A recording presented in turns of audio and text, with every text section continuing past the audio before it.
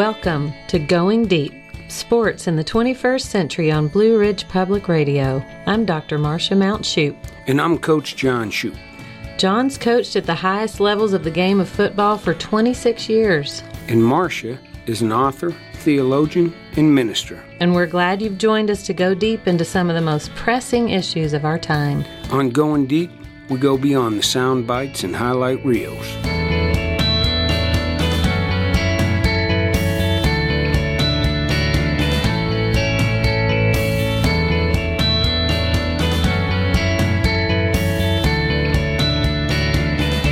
This episode of Going Deep, we are thrilled to have a dear friend of ours. One of the gifts of a life in sports are the people that are kind of like family to us, that we've just met and we're kindred spirits. And so we welcome today Natalie Graves. She is here to help us go deep around our conversation of mental health and sports.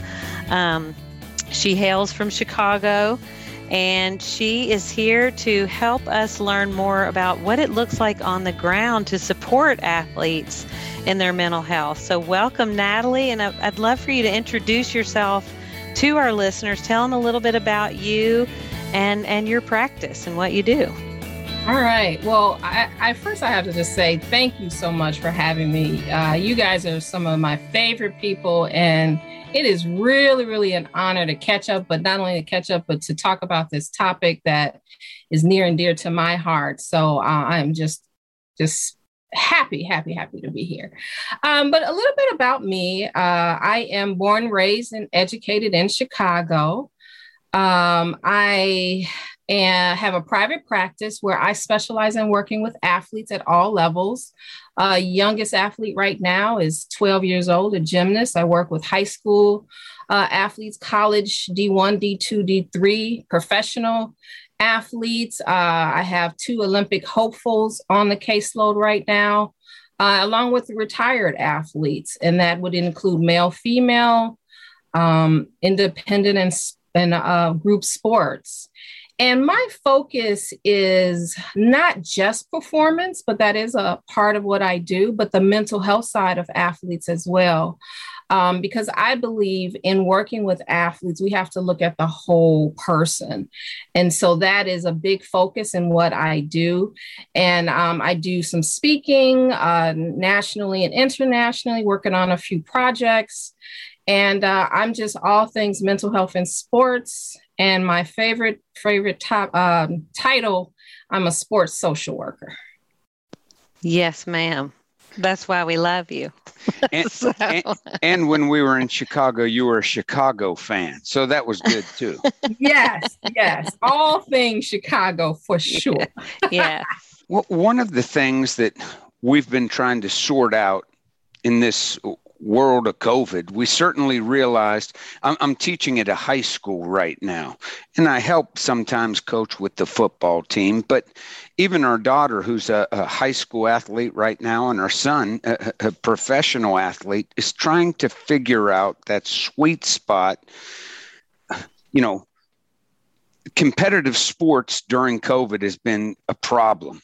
It's been hard in so many ways because sports can be a mental release and be very helpful to athletes and can benefit people in so many ways, chemically with endorphins and physically, spiritually in so many ways.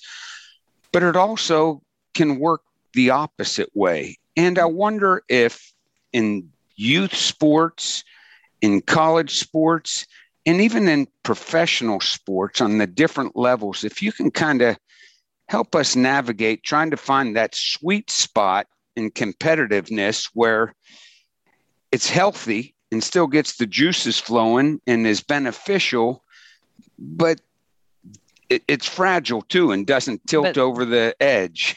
Can I add a little bit to that question? Of course. So this for me, because I'm coaching high school cross country. I'm coaching our daughter, but and all those years we spent in football, and I was a collegiate athlete. Our son is now a professional athlete. the sweet spot where it doesn't tip over into this life diminishing reality because there's so much pressure. There's so much stress. There's so much tension. There's so many expectations. Like the better you get at something, the more people expect of you. And it seems like we're seeing with some elite athletes these days, they're really saying, well, that I've had enough. I want to set a boundary. This is no longer life-giving for me. I need a break. How do you find that sweet spot? I love that term, the sweet spot, because that is really, really what it is. What the term I use is finding the balance, but we're talking about the same thing. So, John, when you said, sports is this wonderful thing in so many ways. But then there's this other side of sports, though, that we don't always acknowledge. And the expectation is really a big part of some of the issues that start to come up. Athletes put expectations on themselves already. And then you have the teammates, and you have the coaches, and you have the fans, and you have social media. And so trying to find that sweet spot, trying to find that balance is really imperative to really keep you healthy mentally and to help you continue to perform, because there's a lot of noise out there. And it's not just distracting, it can be destructive, right? And so we really have to teach our athletes on all levels, when to kind of cut things out, shut things down. Sometimes we have to go into tunnel vision, and sometimes we have to actually evaluate where we are currently, and do we need to take a pause? Do we need to take a break? Do we need to do something different for the athlete's mental health? And I think we're finally starting to talk about this. We're starting to have real conversations about it, because for many, many, many years, for so long, athletes weren't even looked at as human.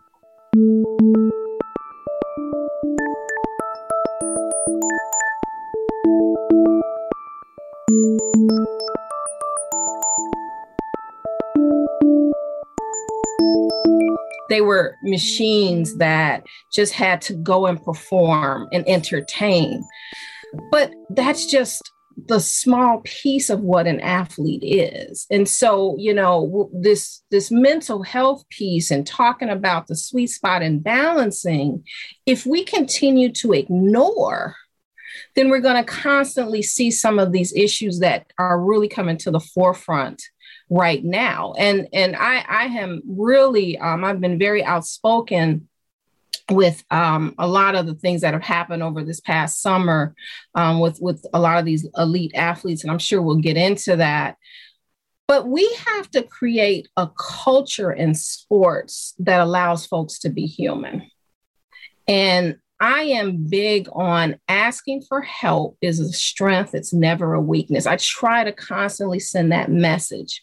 And so when we're trying to find the balance, when we're trying to find that weak spot, specifically when it becomes a job, when it becomes no longer fun, when it is weighing on you heavy, we need to take a pause and evaluate, should we continue to do this? And particularly, I see this in youth sports, not just on the collegiate and professional level. I wrote a blog years ago about, I think, something like do's and don'ts with parents, sports parents.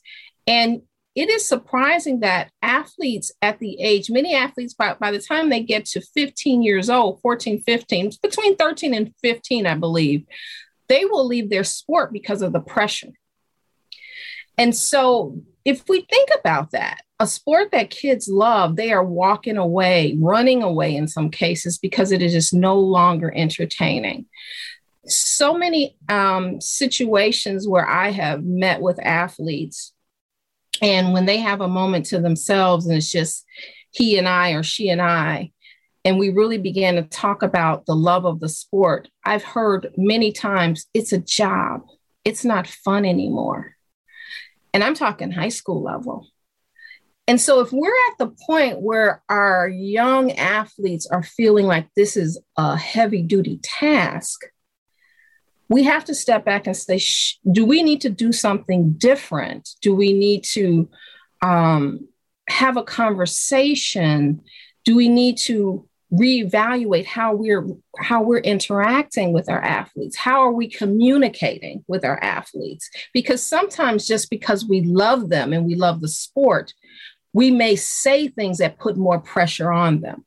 And I know that because I'm in a sports family and I've had to, go to my family members and say, you know what, let's pull that back. He doesn't need to hear that right now. He just lost the game. Let's pull it back. And so we have to start thinking about, how are we interacting with our athletes? How are they feeling game in and game out? How are they feeling during practice? And if there are some things that are coming up, we don't brush it off. We've got to take a pause and talk about it. I think you bring up there's a lot of things that you're saying there. And I want to kind of go back to one thing that you said at the beginning. And when we were in Chicago and I was the offensive coordinator of the Chicago Bears, it was, we were at Chicago from 98 to 2003. And it's really right as the internet was starting to take off in chat rooms and the social media type of criticism. Yeah. And it was really hard on me. I remember as a young offensive coordinator, it really beat me up. And people would often say to me, well, you can't listen to that. But it's really hard not to, even if you're not on the computer following it. I mean, it's hitting you at restaurants, at traffic lights, at stops, at home, in different places. And so what are ways that here 20 years later, the social media thing is increased exponentially. Exactly. So what ways do you tell young athletes or even older athletes, how do you get in that tunnel? Yeah, it is easier said than done. And I will say before I go into it, John, we could use you on the Bears right now, but that's a whole different conversation that I would love to have. Don't say that too loud. Don't say, this won't go well in Chicago. Although I think still a cuss word in some parts of Chicago. Well, now in 2001 we went 13-3, and they haven't been. Well, honey, I'm not saying it should be, but we know how people are. I like what Naomi Osaka said. She has a Twitter account and she will tweet and she will totally delete her account. Not her account, but she'll delete it off her phone. And Naomi Osaka, just so our listeners know, is the young tennis player withdrew from the French Open. We actually talked some about her in our last episode. I'm sorry, Natalie, please go on. Yeah, for sure. She may be ranked number 3, number 4 in the world right now.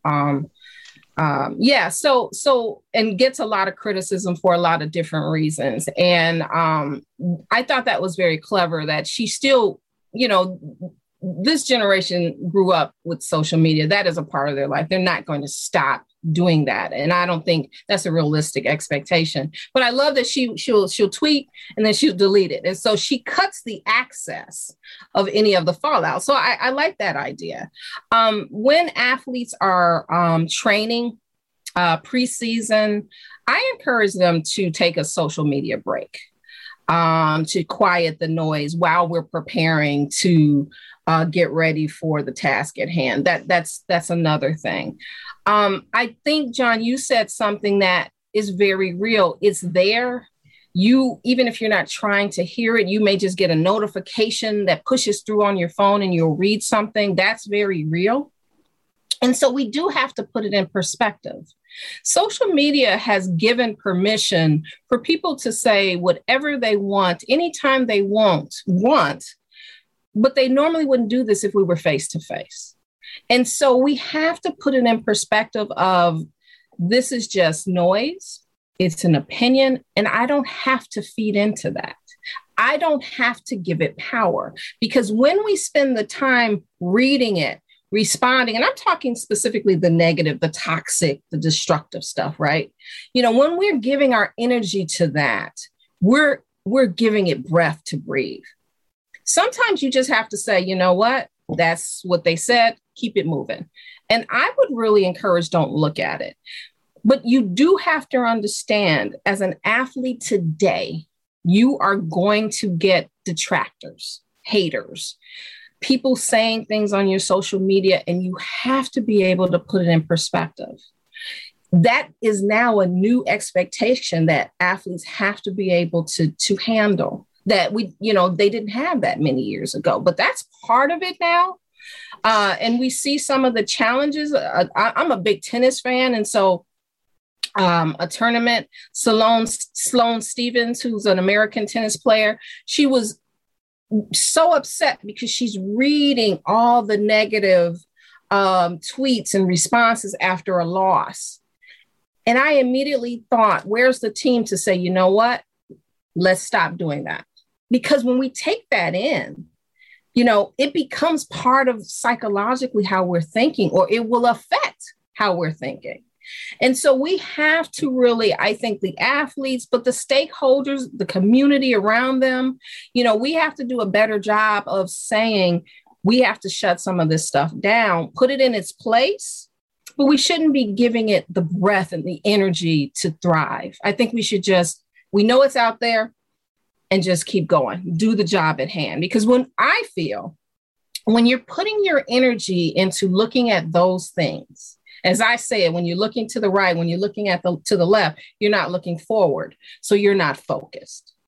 And so I try to convey, let's focus on what's the job at hand. And anything that distracts, it takes away from the performance and possibly could have some challenges with the mental health.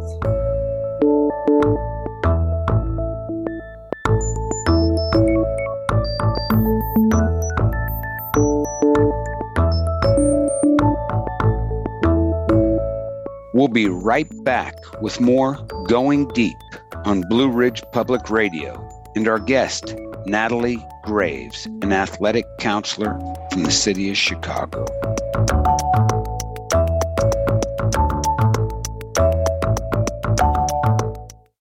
You're listening to Going Deep on Blue Ridge Public Radio, and our guest is Natalie Graves, an athletic counselor from the city of Chicago. There's social media and there's the haters. And then there are all these other ways that athletes are constantly having to compare themselves to others. And with young women doing distance running, it's a lot around weight, body image. Yes.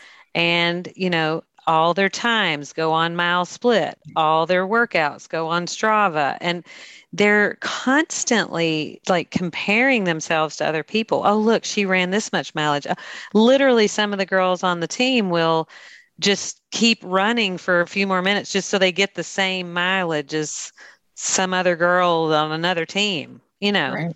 And I tell them, I say some of the stuff you're saying, but it's kind of a losing battle because that's a part of their identity now. That's how they build relationships is this comparing thing, and so then their minds are constantly kind of thinking about what I'm not, what I need to get there.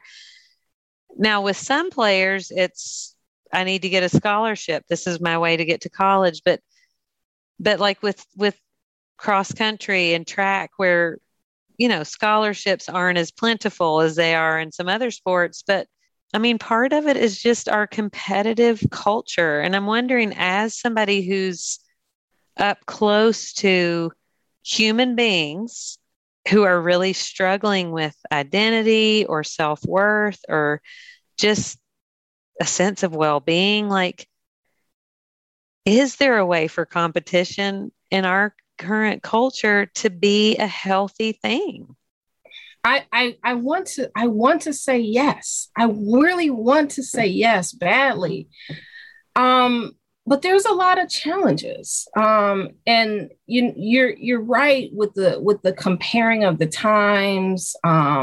in bodybuilding, comparing of, who's lifting what, it's always something that the athletes are looking at.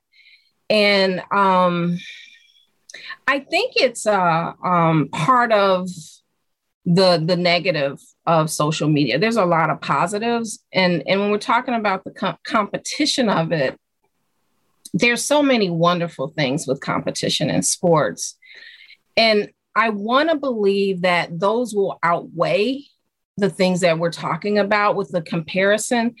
I think it's very important when we're working with athletes that we also develop the person. A lot of athletes' identity is solely with their sport. And I am a believer that if we were to encourage and foster other things about the individual, that helps with their confidence and their self-image and how they see themselves as not just a sprinter, not just a soccer player, but I also do this well and I get good grades or I sing well, or, I always, when I do my intake, when I first meet an athlete and I go through my assessment process, one of the questions I ask, what are your interests outside of sports? And that's very deliberate that I ask that, because although we want our athletes to thrive and do well and compete hard, if that's the only thing they're focused on, and if something happens, whether it's an injury or, it didn't work out, they didn't start, they didn't get recruited, whatever, to put the pieces back together of who they are is very, very challenging. And so I really like to say, you're an athlete and what? Because you're not just that. And so I think if programs began to, have some things that with the athletes that are totally not related to sports at all, if that's even possible, a half a day and we're just doing this, we're just sitting around talking about catching up or, kind of encouraging that other part of the athlete to come out. Because if it's just about the competition, if it's just about the performance, what happens when that's done? What happens? And I can tell you from my work, it's a challenge trying to find out who you are after the crowd has stopped calling your name, after you're no longer a part of a brotherhood or a sisterhood of a team. And so I think some of the work has to be that it is okay not to just be an athlete, to be an athlete and I think we could do some things around that to encourage an embracing of other parts of ourselves. I think that's the way. I also feel that building confidence in other areas is another way, really kind of highlighting other talents that they don't even realize a lot of times that they have, and so these are little things compared to kind of the major stuff that we're combating, but I think we have to do those little things. They're important. I think it's really interesting that you talk about being an athlete and both and world, because it's been my experience in college football and in professional football.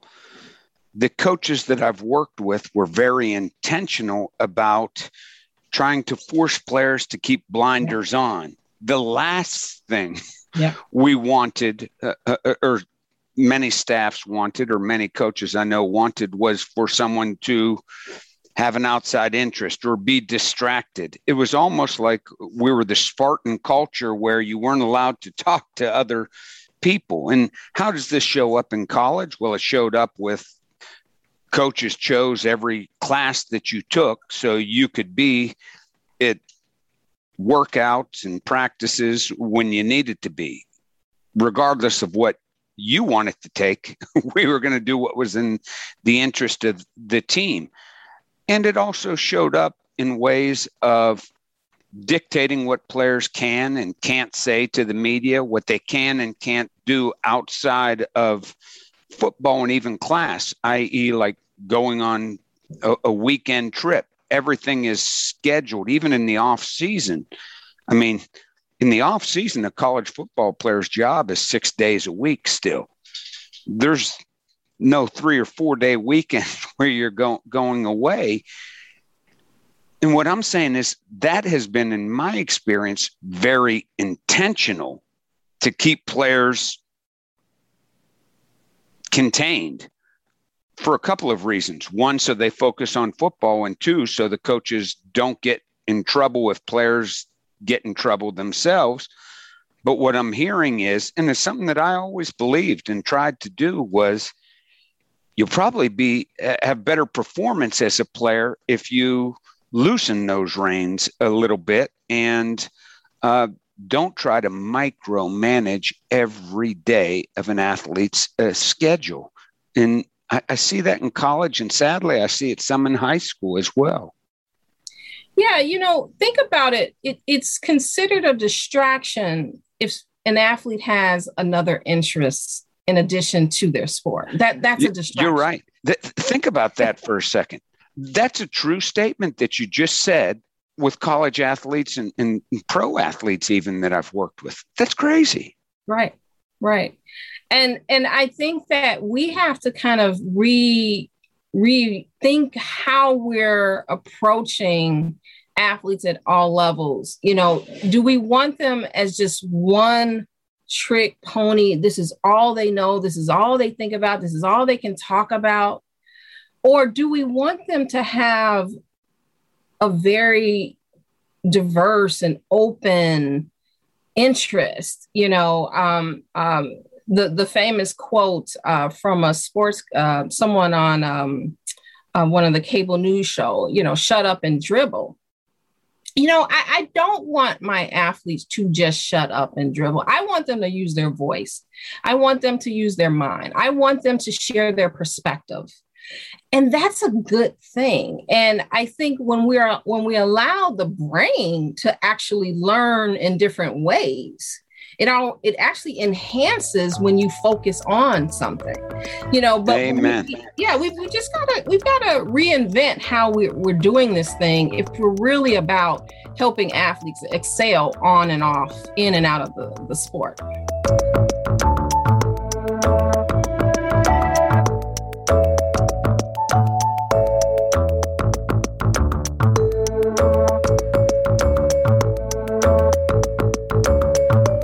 By this both and approach, it will enhance it. We're not in 1970 anymore. I mean, the world's different right now. The world is very complex from 1970. Woody Hayes and Bo Schembechler no longer coach in the Big Ten. It's a different world. Well, but the most important learning I feel like that maybe coaches will start to download is it's diminishing returns. At some point, you're going to get what happened with Simone Biles, where she's like, it's the Olympics, but I ain't competing today because I don't want to die. Yeah. It should never have to get there to that place. But if coaches can start to see, if a coach at a high level, because it's a business and those coaches don't want to get fired. I mean, it's all connected, But if coaches can start to see, we'll actually have more sustainability. They won't get injured as much. They'll perform better. They'll encourage their teammates. Like all of this is part of a success plan. Then they'll do it. Right. What I often say to coaches, because winning is their focus and it is a business and, we're talking about their livelihood. And so what I try to explain to coaches is that if they're allowed to be their best self outside of their sport, they will do well in their sport, and that will help you win. And so now we're all winning. We're performing well. The team is doing well. They're doing well outside of the sport. And that's the holistic that I'm hoping that we'll really start to adopt more. But we do have to understand it as a business. And if it is perceived that this will affect the bottom line, folks will not be open to it.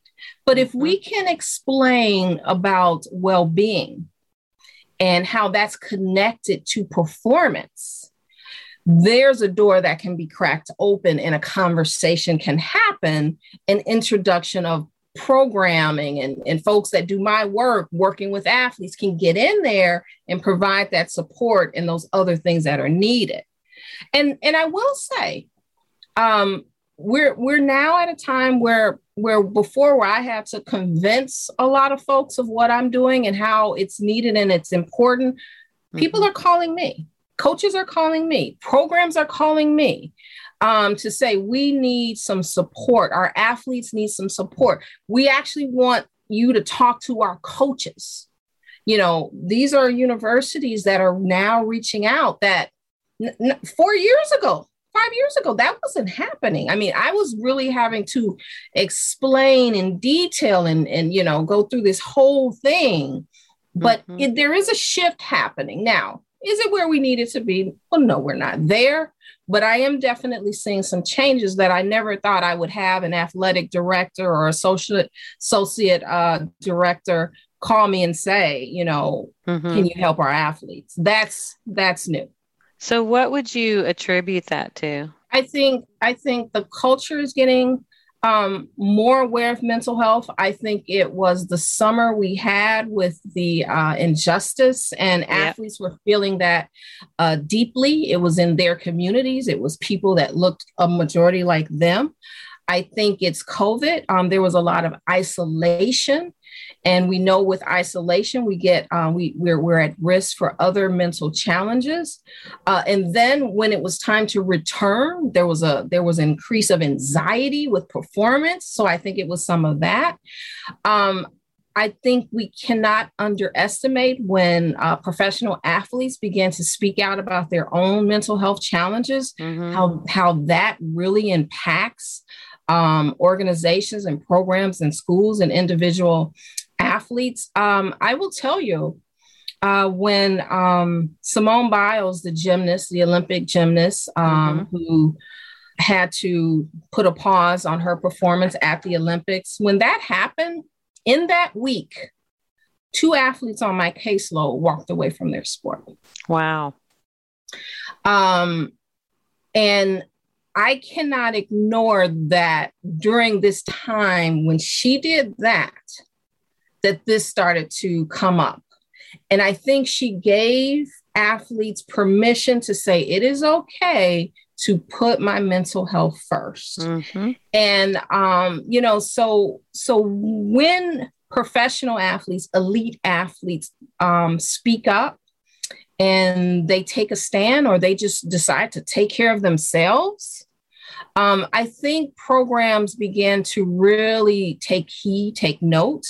And then it's also, guys, it's really about understanding that there is help, there is support. You know, I specialize in working with just athletes. I'm not the only one who does that. So like also educating folks, parents, coaches, programs, that there are specialized clinicians out here that can do preventative work. Let's not even get to the intervention. Let's be preventative, right? So that we can provide the support and all the things that is needed to help our athletes perform. And when something happens, let's have someone in place.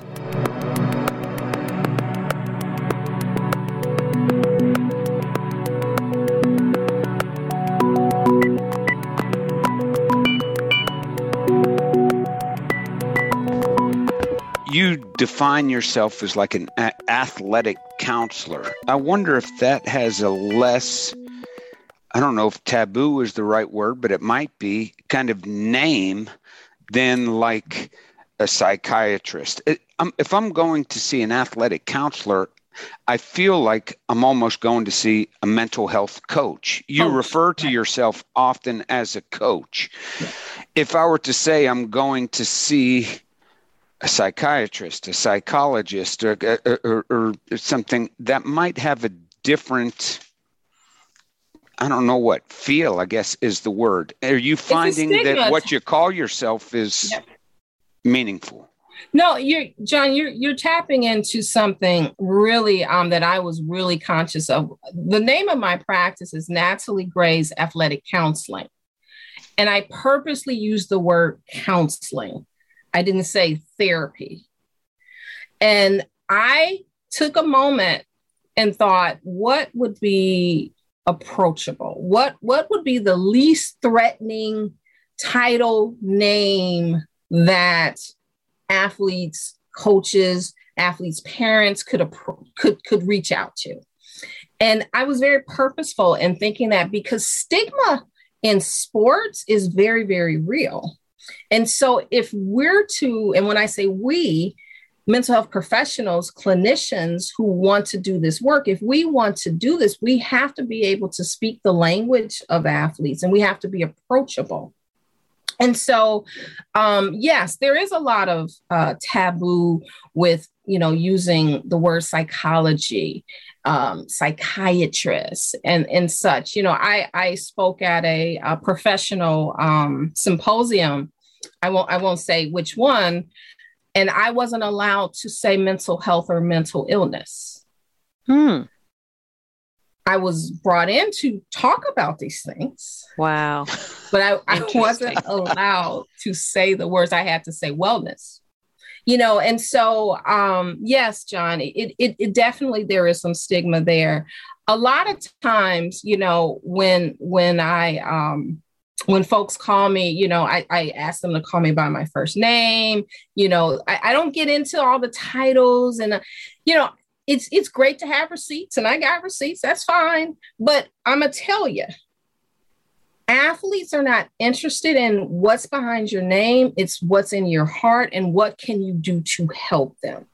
And so we have to have a mentality of meeting athletes where they are and get them in the room, or in my case, virtually, to be able to sit down and deal with it. And if I can't get you in front of me, we can't do anything. We can't do any work. So being approachable, John, it's definitely, it's so important, because people are searching, and they can just swipe away and never even think about it, but if you feel, often folks will say, something about how you said something, it just kind of, I connected with it. Well, it's important that we understand that. And I emphasize this, John, for a reason.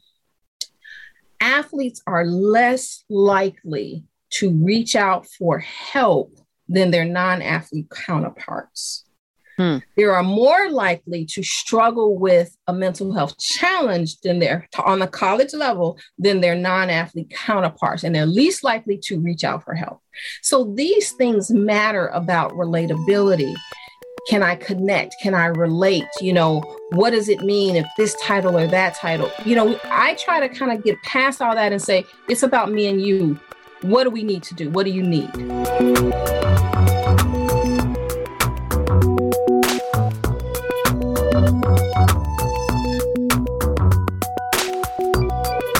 You're listening to Going Deep, Sports in the 21st Century. Our guest today is Natalie Graves, a sports social worker.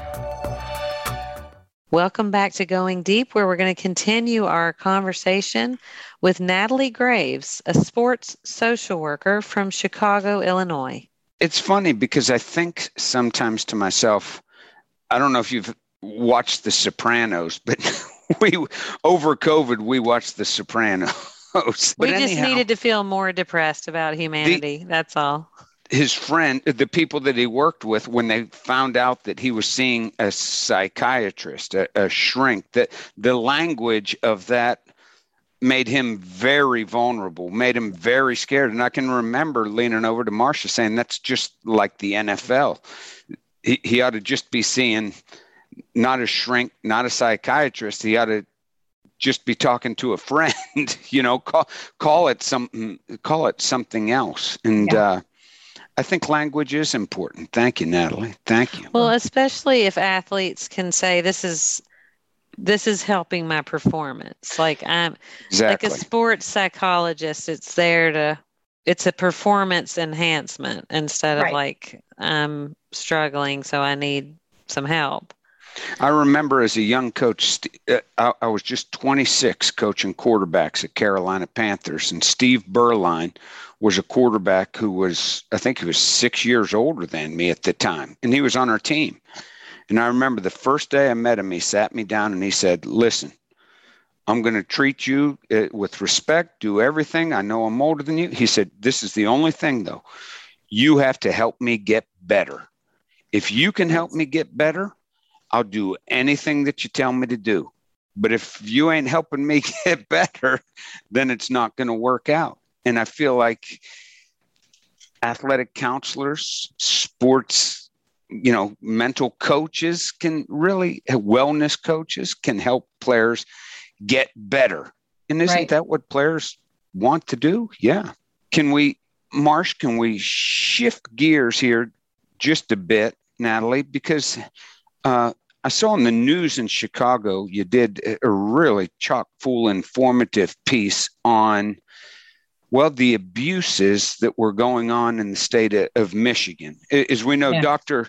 Larry Nassar was the doctor at Michigan State, and just recently, Simone Biles and many of the world's greatest gymnasts just spoke in Washington about the issues that Dr. Nassar abused all these athletes for so many years and how it went undetected.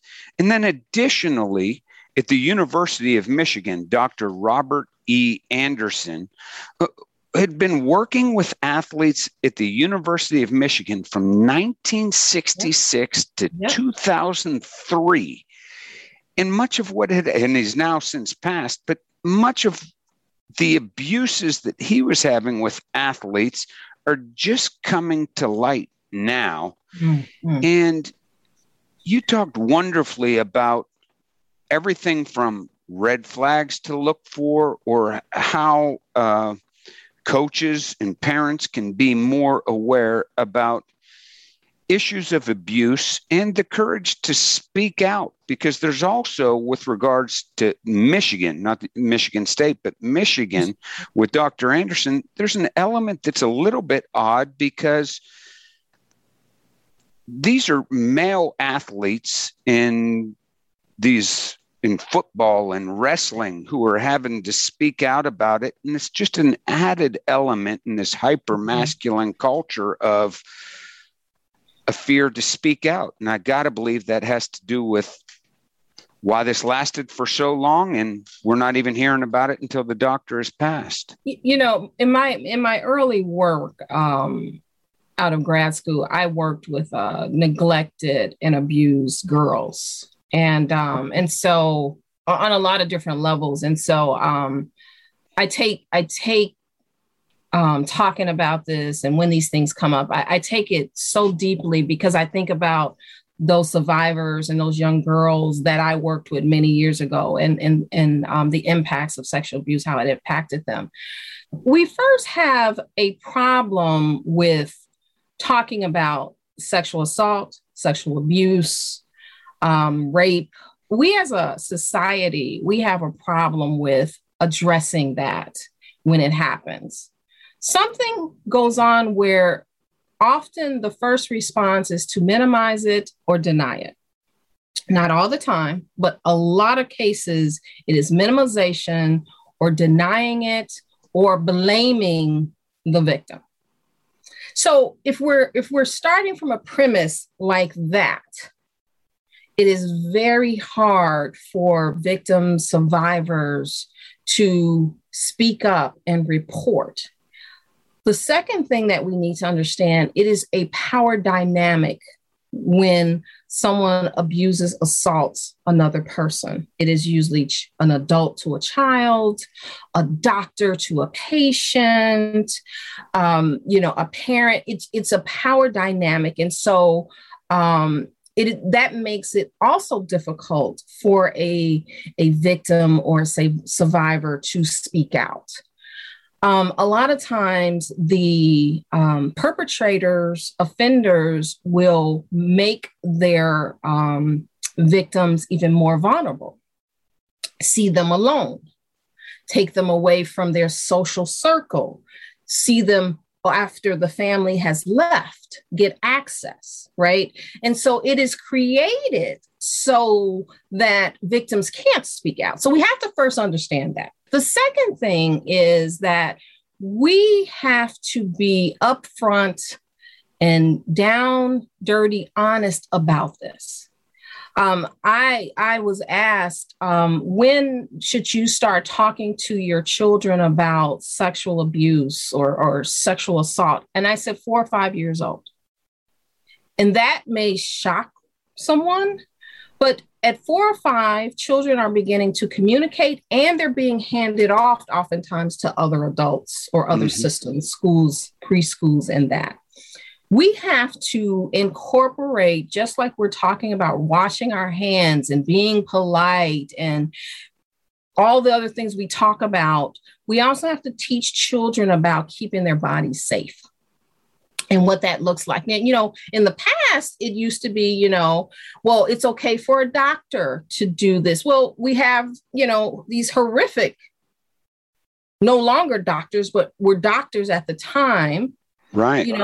Abusing their title and having access to young people, and in some cases adults. But it was a leverage with Dr. Anderson. Some of the players they wanted, they needed a letter or they needed something from him, so that doctor had leverage over that player. So there's a dynamic there. So we have to, in our sports programs, in our homes, we have to talk openly about it and not wait until something happens, but start talking about what's okay, what's not okay. And let's talk about it very openly. This is nothing to be ashamed of. And to demonize the horrific behavior. We should not tiptoe around it. When we tiptoe, it gives an idea of consent when we're quiet.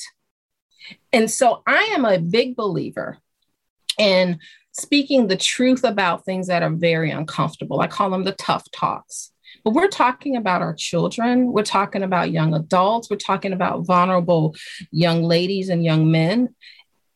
And we need to be real about the predators that are out there.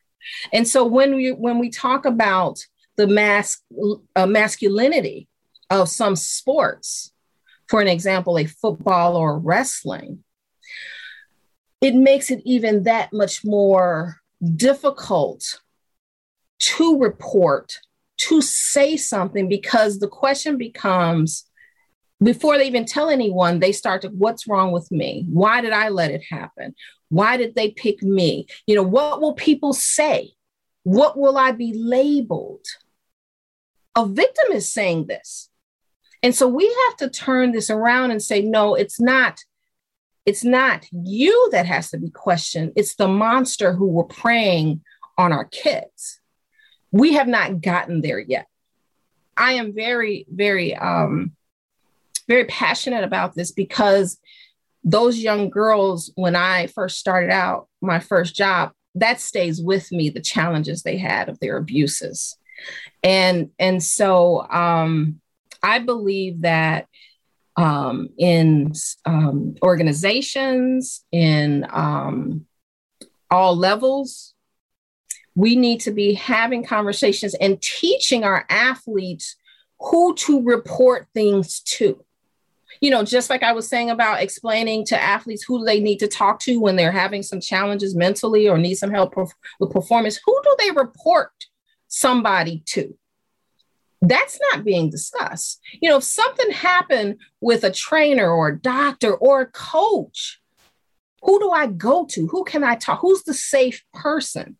Those conversations aren't happening. And that is a big deficit. And it creates risk for these kids. And I'll pause here with this last thought.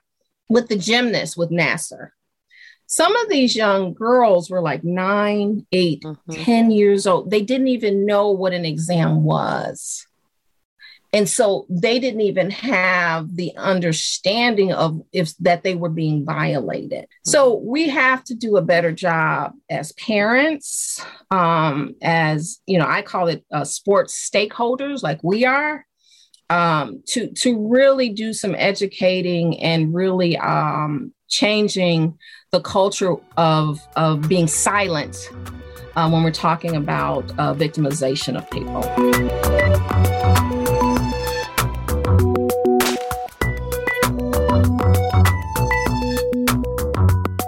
thing that I have thought since we went through what we went through at UNC, it wasn't sexual abuse, but it was power abuse, where players just were thrown under the bus with no due process, no advocacy.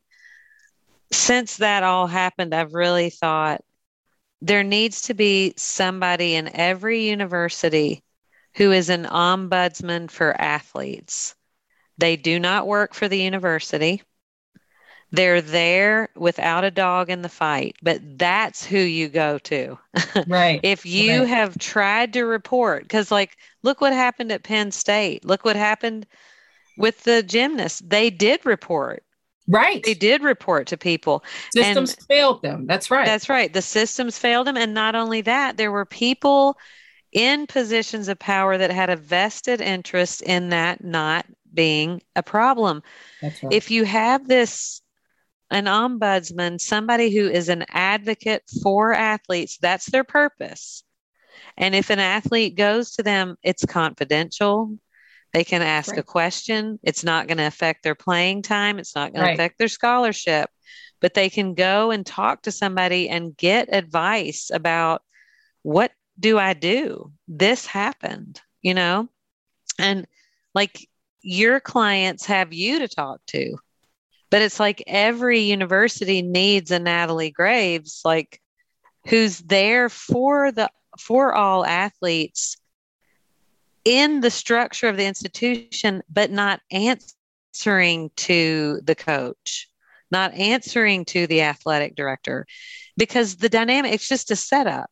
It's a setup, especially in Division I revenue sports, where there is so much riding on everything looking like it's okay.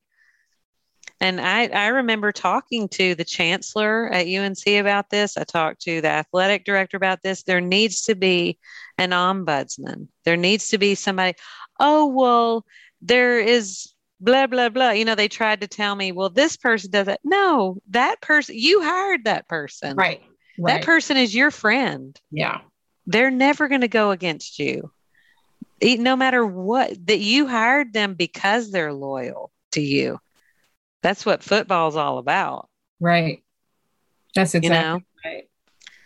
So I think we need to clone Natalie and have and place a Natalie at every Division I sports program, and have an independent funding source to pay for all of the salaries for those people, because there's so much going on in those Division I programs. So much, whether it be I can't take the classes I want to, or I'm hungry. I don't have the food that I need, or they didn't follow through on their promises about my scholarship, or whatever. Right. Or sexual. I feel like the assistant coach is mistreating me, but who do I talk to? Who do I talk to?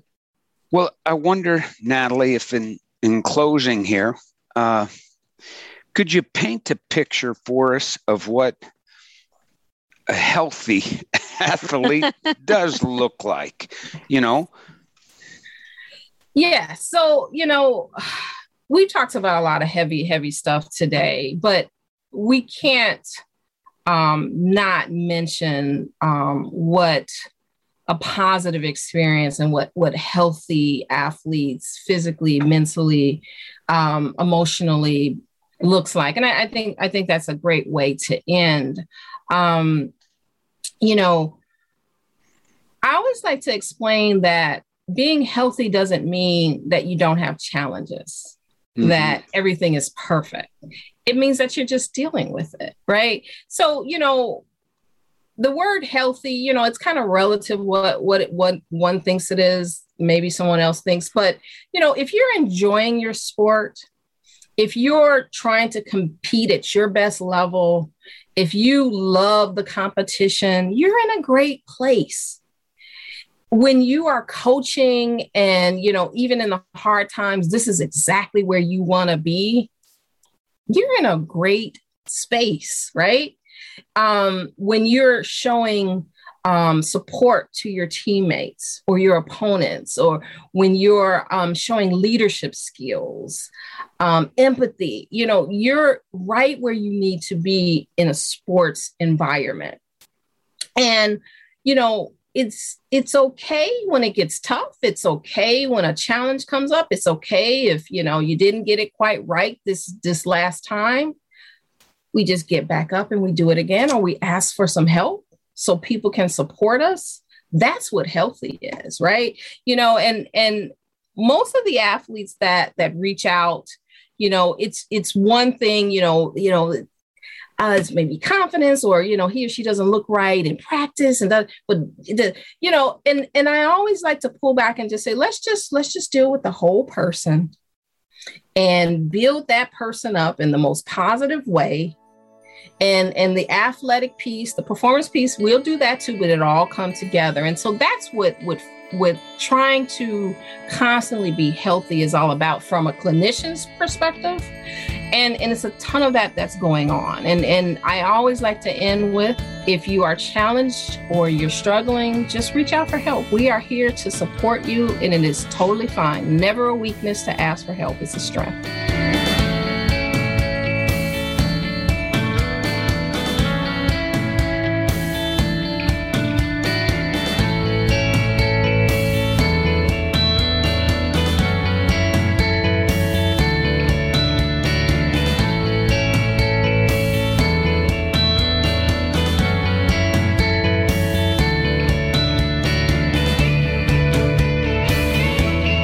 You've been listening to Going Deep, Sports in the 21st Century, from the studios of Blue Ridge Public Radio, NPR for Western North Carolina.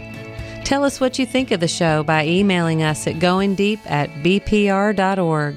Make sure to like us on Facebook and follow us on Twitter @ShoopsGoingDeep.